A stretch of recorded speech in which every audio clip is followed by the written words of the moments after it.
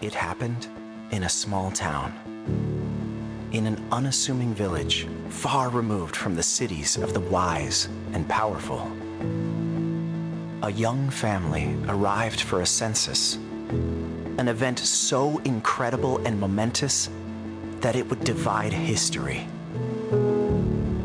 In this humble place, where those dwelling held on to hope and retold stories from ancient prophecies of a coming king who would set them free, the incarnate Word of God would soon arrive. Instead of rulers in lavish spectacle, he would be revealed to the meek and humble through the voices of angels proclaiming joy to the world.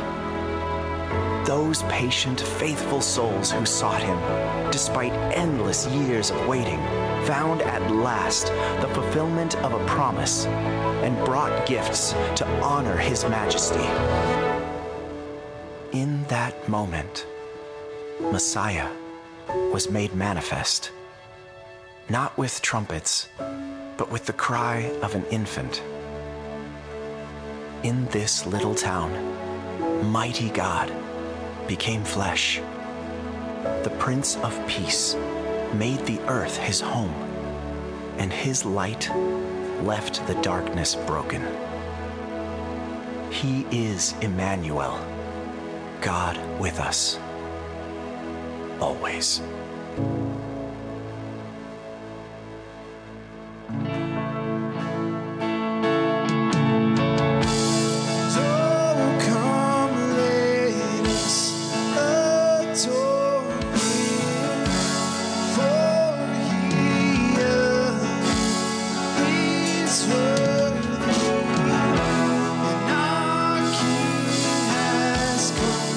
Our King has come. Oh,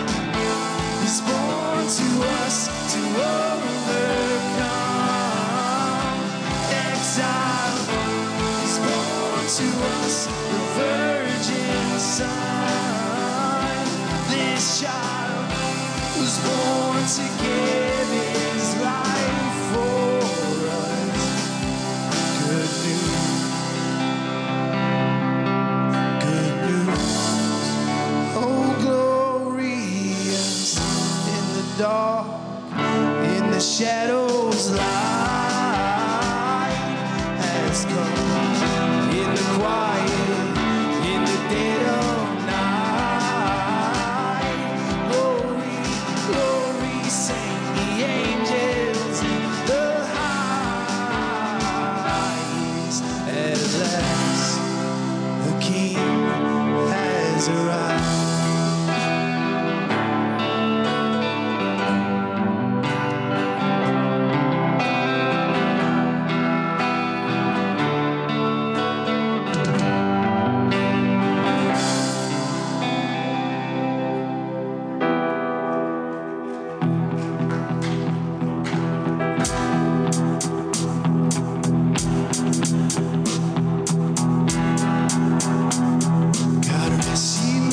Gentlemen, let nothing you dismay. Remember Christ our Savior was born on Christmas Day to save us all from Satan's power when we were gone astray.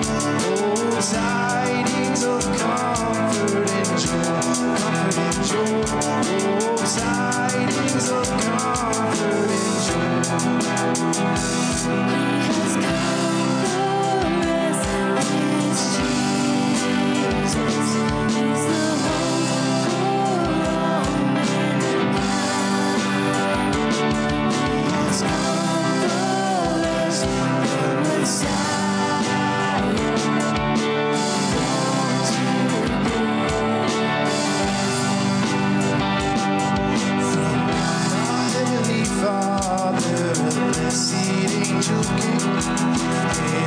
Certain shepherds brought tidings of the same, how that in Bethlehem was born the Son of God by name.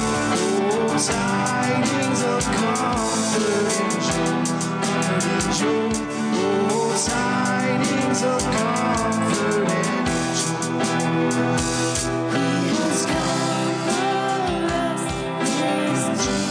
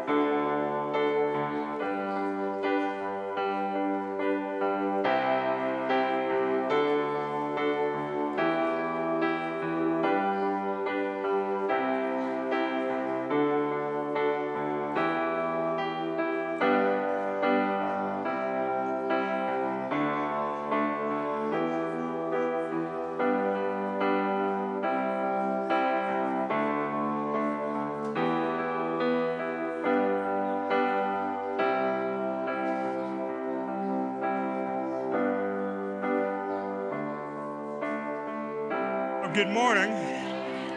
Good morning, everybody. Merry Christmas. Merry Christmas Eve, actually, right? If you got a little one, we have bags in the back for them if they want to run back there and get one. Today is Family Praise and Worship Sunday. In other words, we call it One Big Family. And on the months where there's fifth Sundays, the kids stay with us for the whole service, which we don't do that every week, but today is one of those days. So if you notice, the kids are with us this morning. So, having said that, that means it might be a little more messy, a little more loud, but we're a multi-generational church, and we like our kids to be with us now and then for the whole service. So that's what today is, and we're glad to have them with us, and they help us do the service and participate in what we're doing, and you'll see that in just a moment. But it's good to have you today. So we do have our 6 o'clock candlelight service tonight. If you're interested in being there for that, I know people are kind of doing one or the other, or maybe both, but it's good to have you this morning. And I don't know about you, but I'd rather have snow than this fog on Christmas. But that's just my opinion. And if you have another opinion, you're wrong, okay? I'm just want to throw that out there. I'm kidding. I'm joking. Let's take up tithe and offering. So if you have giving today, you can prepare that. Offering envelopes are in the chairs in front of you. If not, wave your hand around, and one of our ushers will help you out. And we appreciate your giving and your faithfulness in your giving to the church. And we pray always for good stewardship in what comes into the house. Not only wisdom in what we do with it, but that God blesses it and goes above and beyond what we could ever imagine what could happen with it. Amen?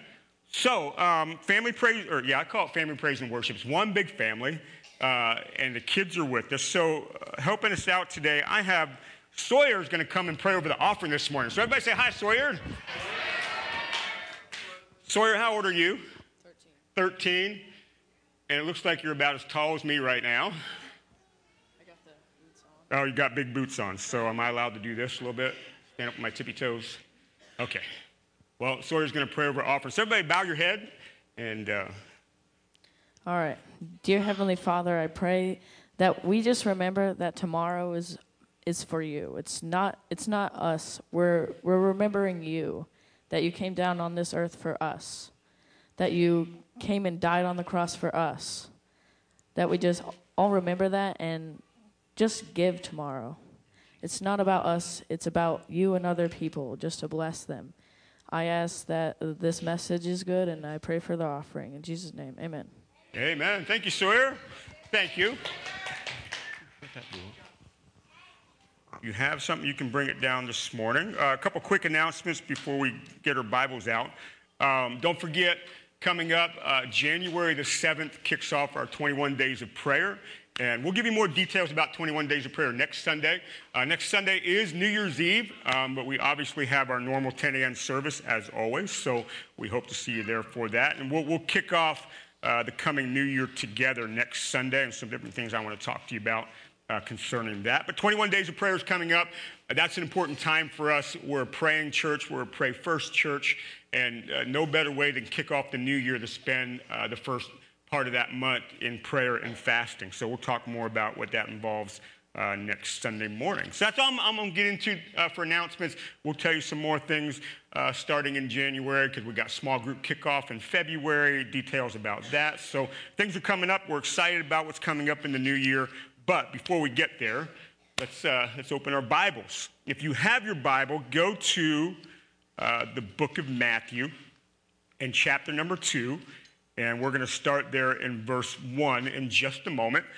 We've been in a series entitled See the Savior, looking at the different Christmas stories that we have in the Gospels in Matthew and Luke, and aspects of different characters that are involved in the Christmas story that we find recorded in our Bibles, and looking at Jesus through their eyes and what was happening in the birth of Jesus, and as it impacted them and caused reaction from them. So today, we'll be looking at See the Savior through the eyes of the wise men. Now, we talked about the wise men last week a little bit because we talked about King Herod.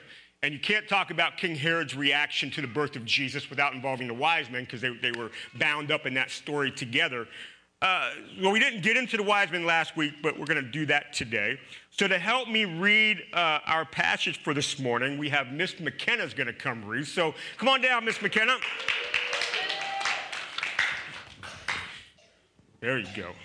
And she's going to be in Matthew chapter 2, and she's going to read verses 1 through 12. You ready? All right, go ahead. Now, after Jesus was born in Bethlehem of Judea, in these days of Herod the king, behold, wise men from the east came to Jerusalem, saying, Where is he who had been born King of the Jews? For we have seen his star when it rose, and have come to worship him. When Herod the king heard this, he was troubled, and all Jerusalem with him. And assembling all the chief priests and scribes of the people, he inquired of them where the Christ was to be born. They told him, In Bethlehem of Judea, for so it is written by the prophet. And you, O Bethlehem, in the land of Judea, are by no means least among the rulers of Judea. For from you shall come a ruler who will shepherd my people Israel. When Herod summoned the wise men secretly and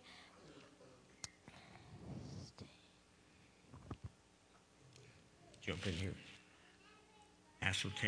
Ascertained from them that what time the star had appeared. And he sent them to Bethlehem, saying, Go search diligently for the child, and when you have found him, bring me word that I might too come and worship him. After listening to the king, they went on their way. Behold, the star they had seen when it rose went before them until it came to rest over the place where the child was. When they saw the star, they rejoiced exceedingly with great joy, and going into the house, worshiping him, they opened treasures, and they offered him gifts, gold, frankincense, and myrrh. And being warned in a dream not to return to Herod, they departed to their own country by another way. Oh, good job. Good job. That was a long one. Good job, McKenna. All right, so the wise men saw a star that they believed showed a sign that there was a king being born, and they traveled to find this baby being born, and they eventually end up in the courts of Herod and interacted with Herod. Wonderful story that wise men seek Jesus. Those who are wise will learn to respond to revelation and seek him. Now, I want to contrast something this morning. Can I do something real quick with you guys? Can I talk about a little bit of history real quick? I'm a history buff. I love history. I actually have a history degree. I love reading about history. I want to put this in context because there are things about the time that Jesus was born and the things that happened when he was born in the context of the Roman Empire, right? That's what was happening. The Romans ruled the world pretty much when Jesus was born. And there are things that those who originally read these Gospels as they were written would connect some things to that kind of draw contrast with what they were seeing in the world around them. So, all right, here's some history. How many of you guys ever heard of a man named Julius Caesar? Anybody? Okay. Julius Caesar was pretty much the ruler of Rome. And about 44 BC, about 44 years before the birth of Jesus, Julius Caesar was murdered, okay? And his adopted son, Octavian, kind of assumed rule of Rome. Now, Octavian, his name was eventually changed to Augustus Caesar. So if you read the book of Luke, that's who's there. Now, after Julius Caesar was murdered, they put on 7 days of games in Rome to honor Julius Caesar. And something pretty wild happened during those 7 days. in the stars and in the sky, there was a comet that came and sort of hung around over that area during the 7 days of those games. Now think about that. And what happened was Julius Caesar was the first Caesar that they moved to deify him. In other words, from Julius Caesar on, the Caesars were seen as lesser gods, and they began to worship them. And Octavian, Augustus Caesar, was one of the guys that kind of pushed that through. So Augustus Caesar himself became kind of like a god that people began to worship, okay? Now, what's really interesting, Sly, throw the coin up on the screen that I have back there.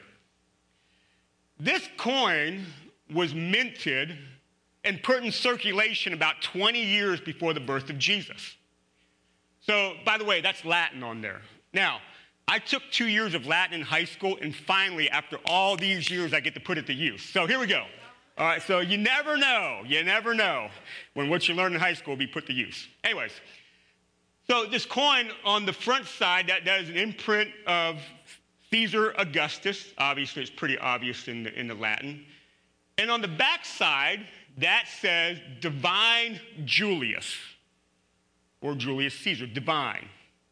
And notice what's imprinted on there, a star, a comet, that was supposedly was over that area during these games that honored Julius Caesar, okay? And this coin being put in circulation about 20 years before the birth of Jesus would probably still have been in circulation when Jesus was born. So in other words, the Jewish people in the area, being a part of the Roman Empire using currency, would have known of this coin, if that makes sense. Now, I say that to say this.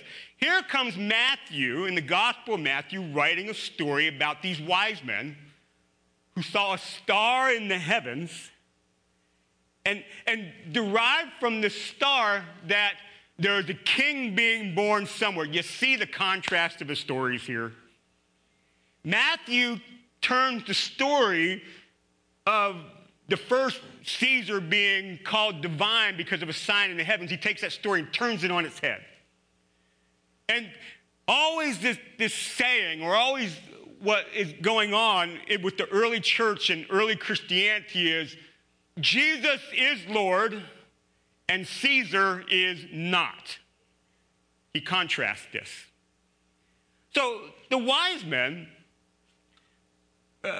there's a lot of debate on exactly who they were. The Bible says they came from the east, maybe from Persia, maybe from Babylon, maybe from the Arabian desert, but they come from the east. They don't know exactly who they were, certainly of nobility because of the gifts that they brought. And by the way, it would have been a thing of honor. It would have been known in the ancient East that when you go and see somebody that's sort of a superior over you, that you always come bearing gifts, which we see in this story. Could have been of nobility, maybe of advisors of some sort to somebody, maybe priests of some sort. But these wise men come because they saw a sign in the stars. In other words, they practiced astrology. Now, if you know anything about Old Testament scripture, practicing astrology is not allowed. It's condemned. You are not to go out into the stars and try to find signs in the stars that direct your life. Don't do that. But it's amazing how God will show up in things that you wouldn't necessarily think you would find him in. And why these wise men knew this Jewish king was being born to go travel, maybe because it exiles into Babylon years before in the time of Daniel. Maybe there was some knowledge there left behind by the exiles that were taken from Israel at that time that was still there. They drew these things together. We don't know.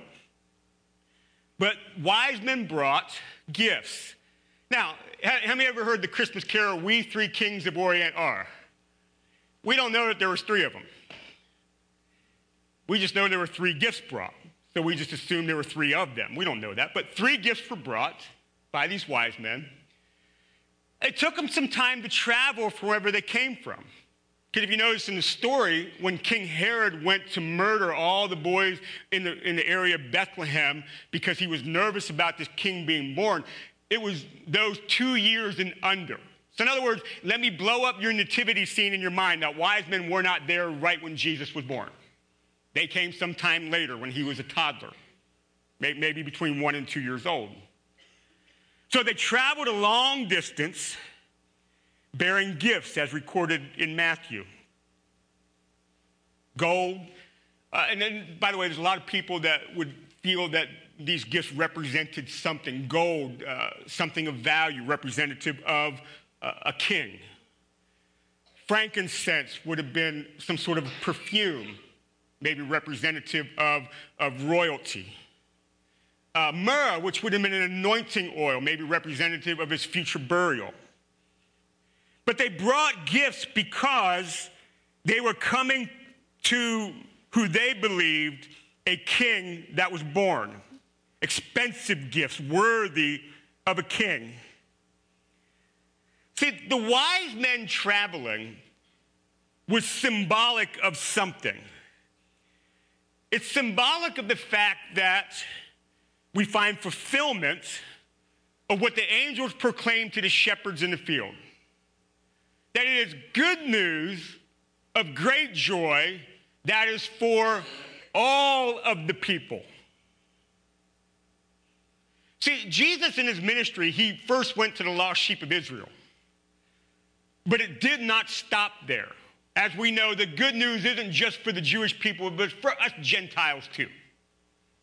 And the wise men coming is very symbolic. Before we have Acts 2 and the Holy Spirit coming, and you see at the day of Pentecost when they begin to speak in tongues, there's people from different nations that understood them in their language. Again, symbolic that this is going beyond Israel to all the world. The wise men coming in the birth story of Jesus states it. That the good news of this king that is joy for all the people is for the Gentiles as well. So much that the Gentile nobility would travel so far to bring gifts and to worship him. It's good news for us. Psalm 72 and verse number 10 is sort of prophetic about what happens here with the wise men. It says there, may the kings of Tarshish and of the coastlands render him tribute. May the kings of Sheba and Seba bring gifts. May all kings fall down before him and all nations serve him. Amen. That's the good news of Jesus. So because of that, we can say this. So Lila, throw that screen up, please. Wise men of every race and tongue still seek him. But here's the thing. You don't have to seek far. God has drawn near to us. Amen. See, God in flesh arriving as a baby, and this is kind of a theme of this whole series. God has drawn near to us. He gets in the mess of our humanity in order to save us. But how many know that God in flesh, Jesus, isn't on the earth right now? I haven't seen him. I'd like to book him for a conference this year, but he's not available, okay? He's not here. He ascended. But yet, the Holy Spirit was sent to us, the gift. God has drawn near, and he has never left. And he's near to us. But here's the thing. Wise men, those who have an understanding, those who have seen revelation, still seek him. And we don't have to go far, but God is near to us. And I love this part of the story about the fact that they brought expensive gifts. You see, there's a contrast here. We'll talk about this in just a moment. There's a contrast here. Last week, we contrasted King Herod and the baby King Jesus. But this story also brings a contrast between King Herod and the wise men. Herod, obviously of nobility, he's the king, and the wise men of some level of nobility, they bring expensive gifts. That though Isaiah 61 says that the good news is preached to the poor, Isaiah is literally prophesying that those that are outcast, those that are on the outside of things, that those that are not well-to-do financially, the good news comes to them because it gives them hope. But yet, the good news also goes to those who do have. The good news also goes to the wealthy. It does go to those who are rich, as we see with the wise men. Now, Jesus, later on in his ministry, he's very, very straight out when he says, it's hard for a rich man to enter the kingdom of heaven. But the wise men show it's possible. But what's possible is that Jesus will come into somebody who may be wealthy and entirely rearrange their life. And the things that they have no longer mean as much as they thought. And they will now come bearing gifts. You see? So the good news is for all the people, Jews and Gentiles. It's good news for those who have and those who do not have. It is for everybody. So the wise men come to worship, to pay some sort of homage to this king that is born. And our understanding of what it means to worship kind of draws out from this. We think about this more. We have a better understanding of it. It is our life that is our worship. See, this contrast between Herod and the wise men, it kind of goes like this. Herod hears the news of this baby being born, this king, and he's fearful. The wise men hear the news of this king being born in the stars, and they respond in wonder and awe that we would do the same. King Herod responds to this baby being born by taking. He takes life. The wise men come and do the opposite. They give and they worship. King Herod's response to this baby being born is trying to hold on to power. The wise men come and put themselves before Jesus, worship. They come in a way that is submissive. They come in a way of giving honor. Whether or not these wise men knew it, they were actually wise. You don't have to turn there, but Psalm chapter 14, verse number 1 says, "The fool says in his heart, there is no God." And there's large sections of our society that kind of line up in that. The fool says in his heart, there is no God. The wise, opposite of foolish is wise. The wise see signs of revelation and respond in worship. They respond in bringing gifts. Again, the best gift that you bring Jesus is not your tithe and your offering. You know, I knew somebody that somehow got this. I don't remember which one. It was frankincense or myrrh. I don't remember which one, but they actually somehow found what this was made of and made it. Stuff stinks, man. I don't know. It doesn't smell good to me. Maybe back then it was a good thing. And it got on my hand, and I couldn't get rid of the smell. It was there for days. It was like giving me a headache. Anyways, it's not about bringing gold and frankincense and myrrh. It's not about that. The biggest worship you bring is your heart. Because the most valuable thing of God is the creation that he made, and the highest order of creation is the man that he made for relationship. That's valuable to him. Why is it valuable to him? Well, we know. Because Jesus came to save us. If he didn't care, he wouldn't have come. The first song we were singing this morning, and all the different aspects of looking at a lost person's life, the broken and the weak. He came because that's the state we are in. And he cares so much, he values so much the creation that he made. He didn't kick us off because of our lostness. He didn't kick us out because of our sin, but he drew near to us to save us. We're valuable to him. And our response then is our life. Our highest worship is to give ourselves to him. And we pay honor because, yes, he is King of Kings, and yes, he is Lord of Lords, and yes, he is who the scriptures testify that he is. We believe. See, God is always seeking to break into this world, and he doesn't do it in such a way that he overrides our free will, but he does it in such a way that he puts himself there that you can respond to him if you want to. That's the good news. So we come bearing our hearts. See, Jesus, baby born, eventually goes to a cross. From a manger to a cross.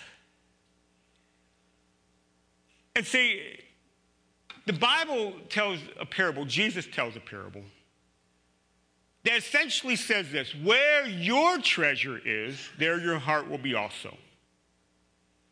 So as much as I bring my best gift, my best treasure, that's me, I do it because this king that was born, I really realized that he is the treasure. He is the best thing. And he's the only thing that can save this lost mess of a world that we're in. And that includes you.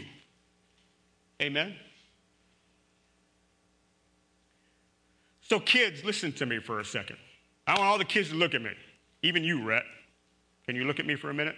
You didn't respond, you just stared at me. Anyways, what you looking? I know Mr. Nehemiah told me he already opened his gifts this morning. Cheater, all right? Cheating. Look, you're probably going to get some gifts. I hope it's what you want, a Red Ryder BB gun, whatever, okay? Maybe that's what you want. How many know that story? That's a funny movie. Anyways. Have fun, enjoy it. But the greatest treasure that's out there is Jesus. Have fun with your family. Do all the stuff that you're going to do the next couple of days. But don't forget Jesus. He is the most important thing. And as you grow and you start to learn, you understand what it means more to give your life to him. Every part of who you are. There is no box in your life that you keep from him. He gets to open all of it and do what he wants to in there because he knows best. He knows best. He's the one that made you. He knows best. So Jesus is our treasure. So let's bring the best treasure we have. That's our life. Wise men and wise women still seek him. Don't stop. And you will find him. And he will change you. He'll forgive you of your sins. He'll give you a new life. That's why Jesus came. Amen? So I know service is shorter today. I wanted to get you home. But I do want to close out today before we leave and partake of communion together. So ushers, if you'll help me out and bring the tables out this morning.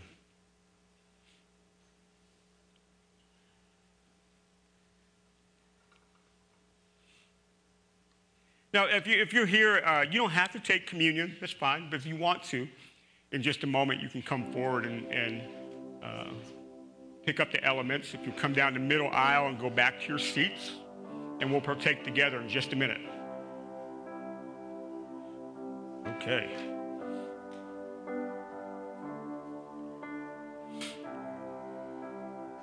So if you want to stand and come down and grab the elements this morning.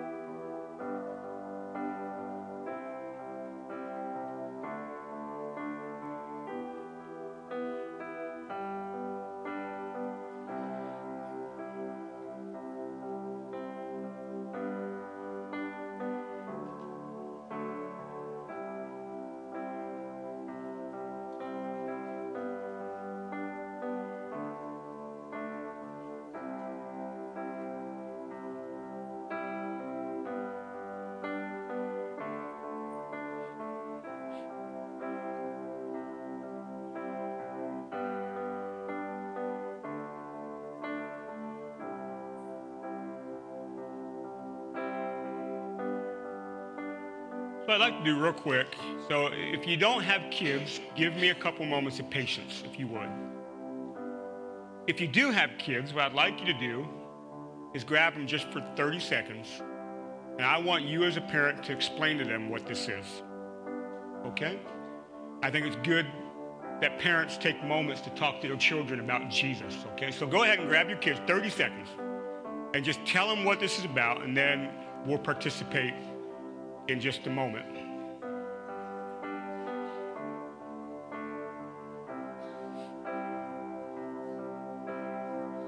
Margot, if you'll tell our kids what this means, that'd be cool.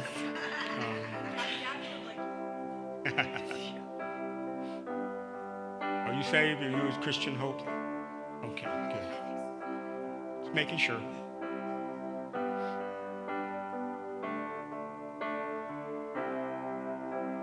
Amen.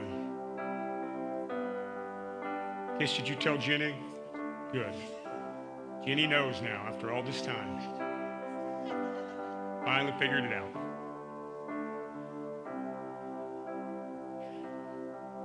So the reason that we partake of this, and we can, is because a baby was born.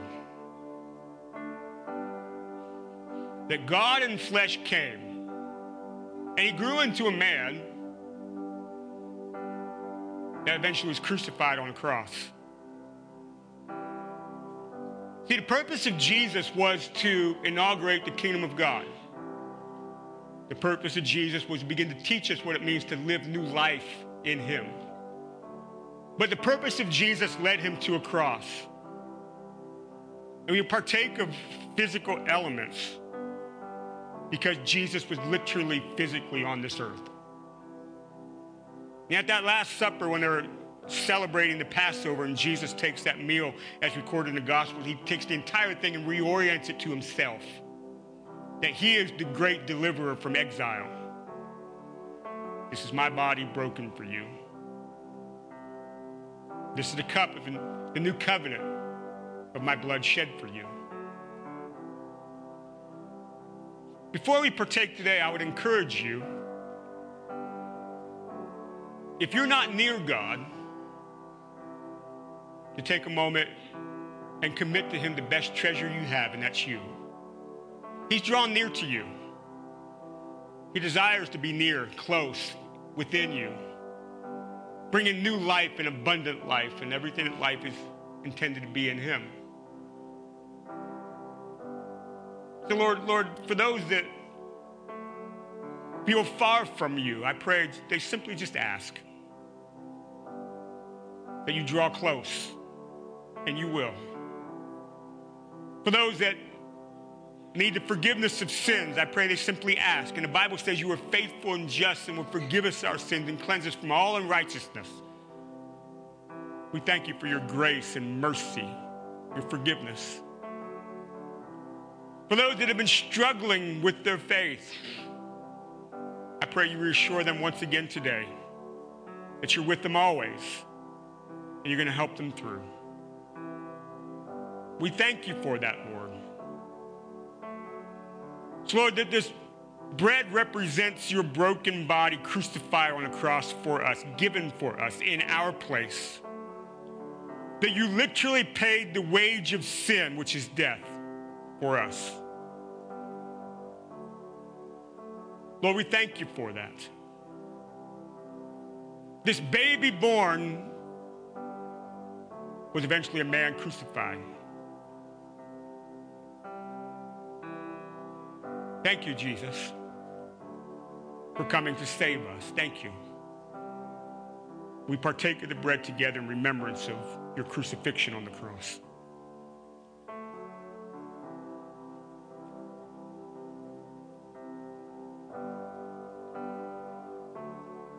Lord, in this cup, grape juice represents the blood of Jesus. For the sacrifice sheds blood for the forgiveness of sins. It covers us. We stand in it. For the forgiveness of Jesus, the blood of Jesus, it washes us and cleanses us and makes us white as snow right in here. Thank you, Jesus. for going to that length, to that extreme, to be able to forgive us and be the once and done, no more needed sacrifice for all of humanity. We thank you for that. Let's partake of the cup together.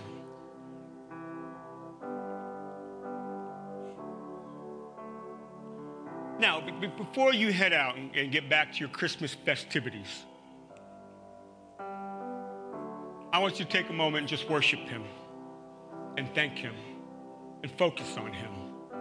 And remind yourself that he's the reason why we're celebrating. Amen? Let's do that. We praise you, Jesus, and we worship you.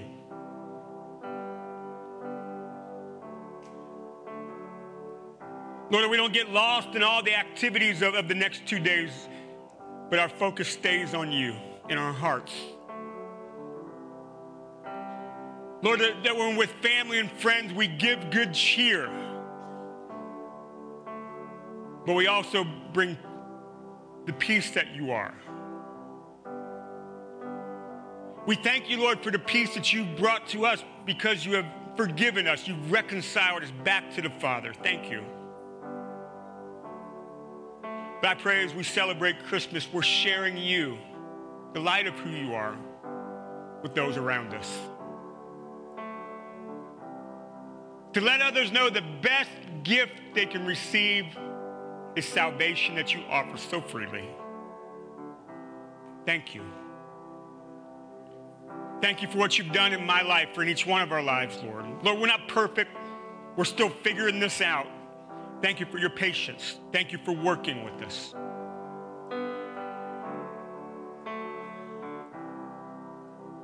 Well, this morning we proclaim you and we lift you high. There is no other. There's no Caesar. There's no prime minister. There's no president. There's nobody that compares to you. For you're not just the king, but you're the King of kings. You're not just the Lord, but you're the Lord of lords. And to you, at the end of all things, every knee will bow and every tongue will confess that you are Lord. So we praise you today and we worship you today. And like those wise men, we come in wonder and we come in awe that God would do what he has done. Oh, Lord, thank you. Thank you, Jesus. Thank you.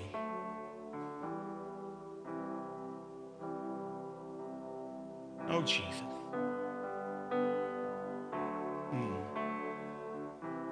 Amen.